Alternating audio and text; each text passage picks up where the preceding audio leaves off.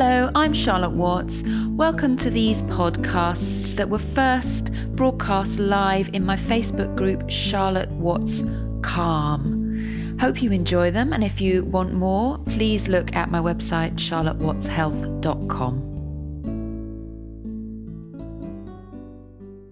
Hello, I just want to answer a question that was posed by someone in the Facebook group, which I thought was really interesting question, and one that's really warrants a little exploration.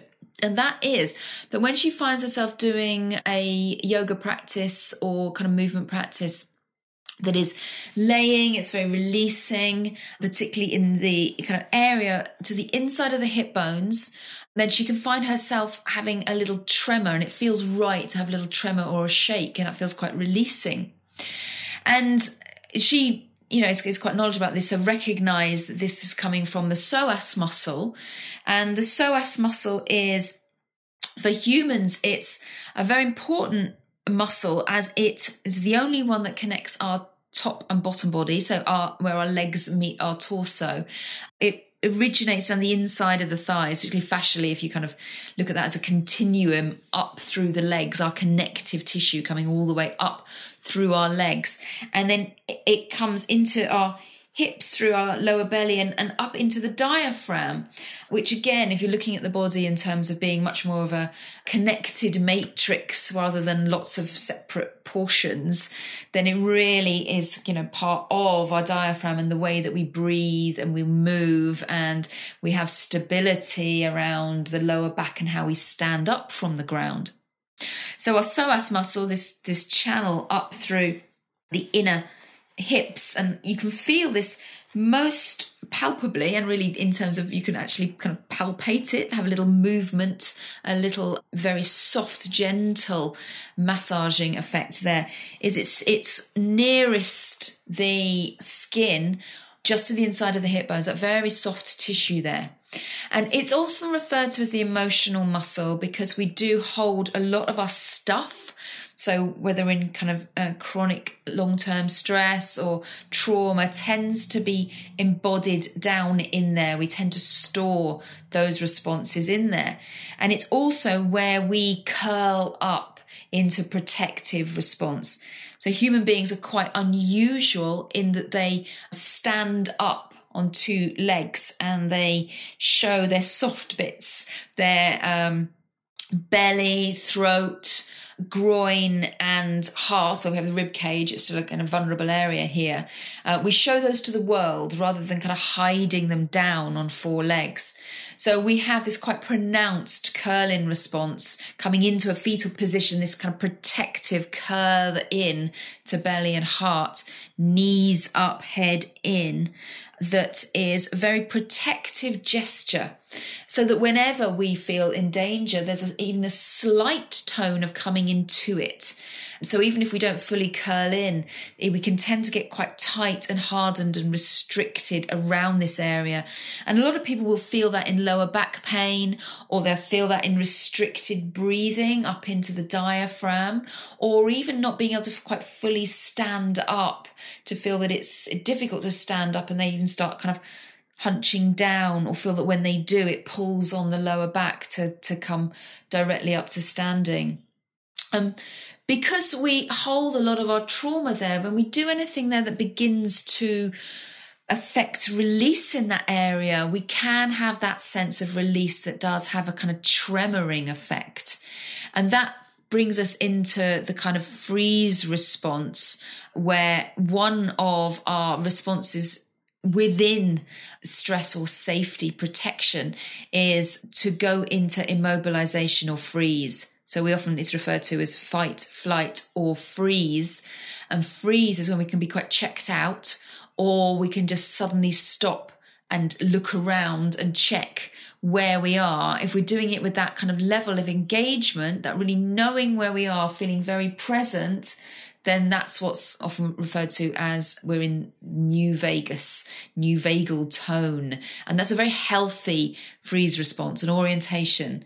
And we can work out if we're safe or not, and if we can kind of drop back away from that vigilance, or we can move back on with our business. But if that freeze moves somewhere where it's much more checked out, it's like we're not present and we are actually immobilized, either in really tonic, really kind of held, tense, or really collapsed and feeling quite absent in the belly, and that we can't fully feel our body, then that's what would be referred to as old vagal tone, where we're going into a much more primal response and we're going right from the instinctive old brain.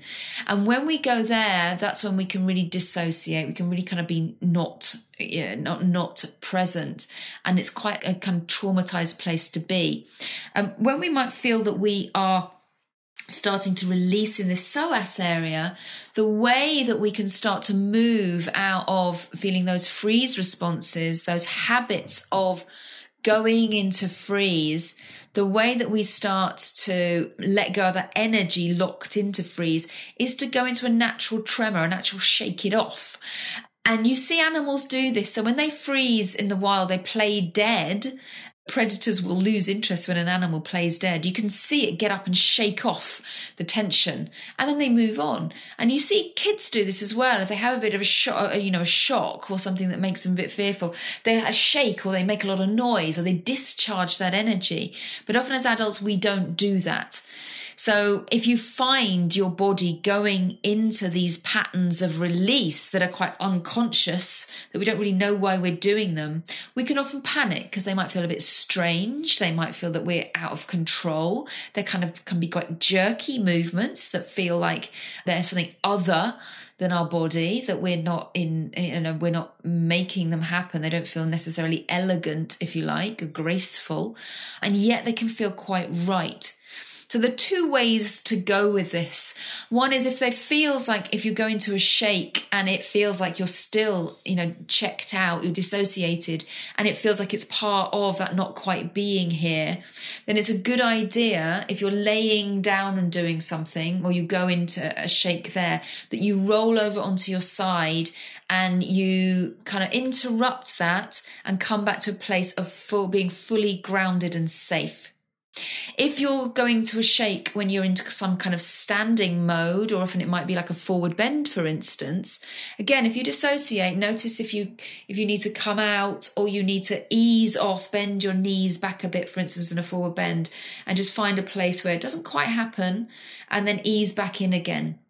Because actually, if you are fully present and you feel fully safe, then being able to shake helps to process that trauma that we hold down in the psoas muscle through the old brain. And if we're conscious and fully aware when we're doing that, and we're really aware of our surroundings, then it can be a very safe way to process that.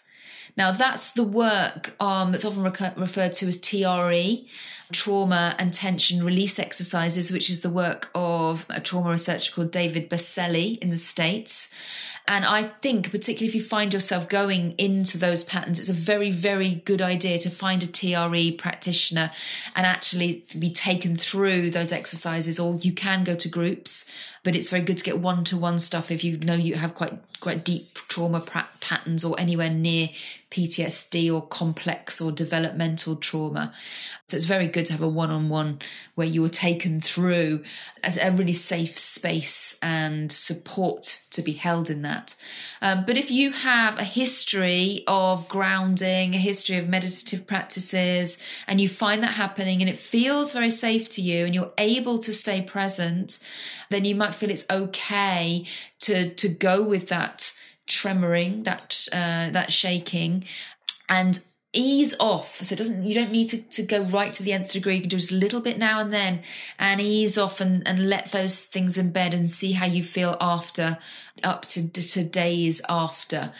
But it's really about how you can hold that space for yourself, how you can be present. And if you're not sure if you feel safe or not, then back out. In trauma, circles, there's a phraseology that's called titration, which means you let a little bit out at a time and you just really let that come to consciousness. It might feel that it brings up, great waves of feeling, even overwhelm or even flooding. And in that case, you step back and you really focus on what allows you to feel safe over the coming days. So yes, there are ways that we can do this in as a very specific practice within TRE, with intention and trauma releasing exercises, and you can read a lot about that on the internet. But it is also something that we naturally do, and shaking has been seen as something, particularly if people are in trauma situations or shock, like after an accident, their bodies will start to shake, and it's been quite usual to stop people shaking or medicate them to stop that response happening. And it's coming to be understood more and more that actually that is interrupting something that is a very natural form of trauma release, of letting the body process that in the way that it is designed to do. So please do ask me questions because it's an area that, yes, it is a natural bodily response. But if you have quite deep trauma, then it's something that you may want to explore further with someone. So do send me any questions on that through either Facebook groups, Charlotte Watts Calm or Calm Club if you're in my monthly membership club, or email me. And it's also something that I would take people through in classes and consultations and one-on-ones as well. So it's a really wonderful thing to explore. And I'd say personally, I've been shaking for a couple of years now, and it's one of the things that's really, really changed my nervous system expression and how I kind of meet the world around me. So I think it's incredibly liberating, but you just want to make sure you do it in a way that doesn't re-traumatize. So yeah, it's a really fascinating time to be really knowing more about all these subjects and how we can really, trauma is something that is a whole body event, response, living something that is not present as if it were present now. And the more we understand that, the more we really know that it's grounding, it's safety, it's self-regulation, and it's presence that can really help move us through those states into what is being referred to now as post-traumatic growth, which has a much nicer ring to it. So yeah, do send me any other questions through. I love discussing things in this way, and see you soon. Take care. Bye.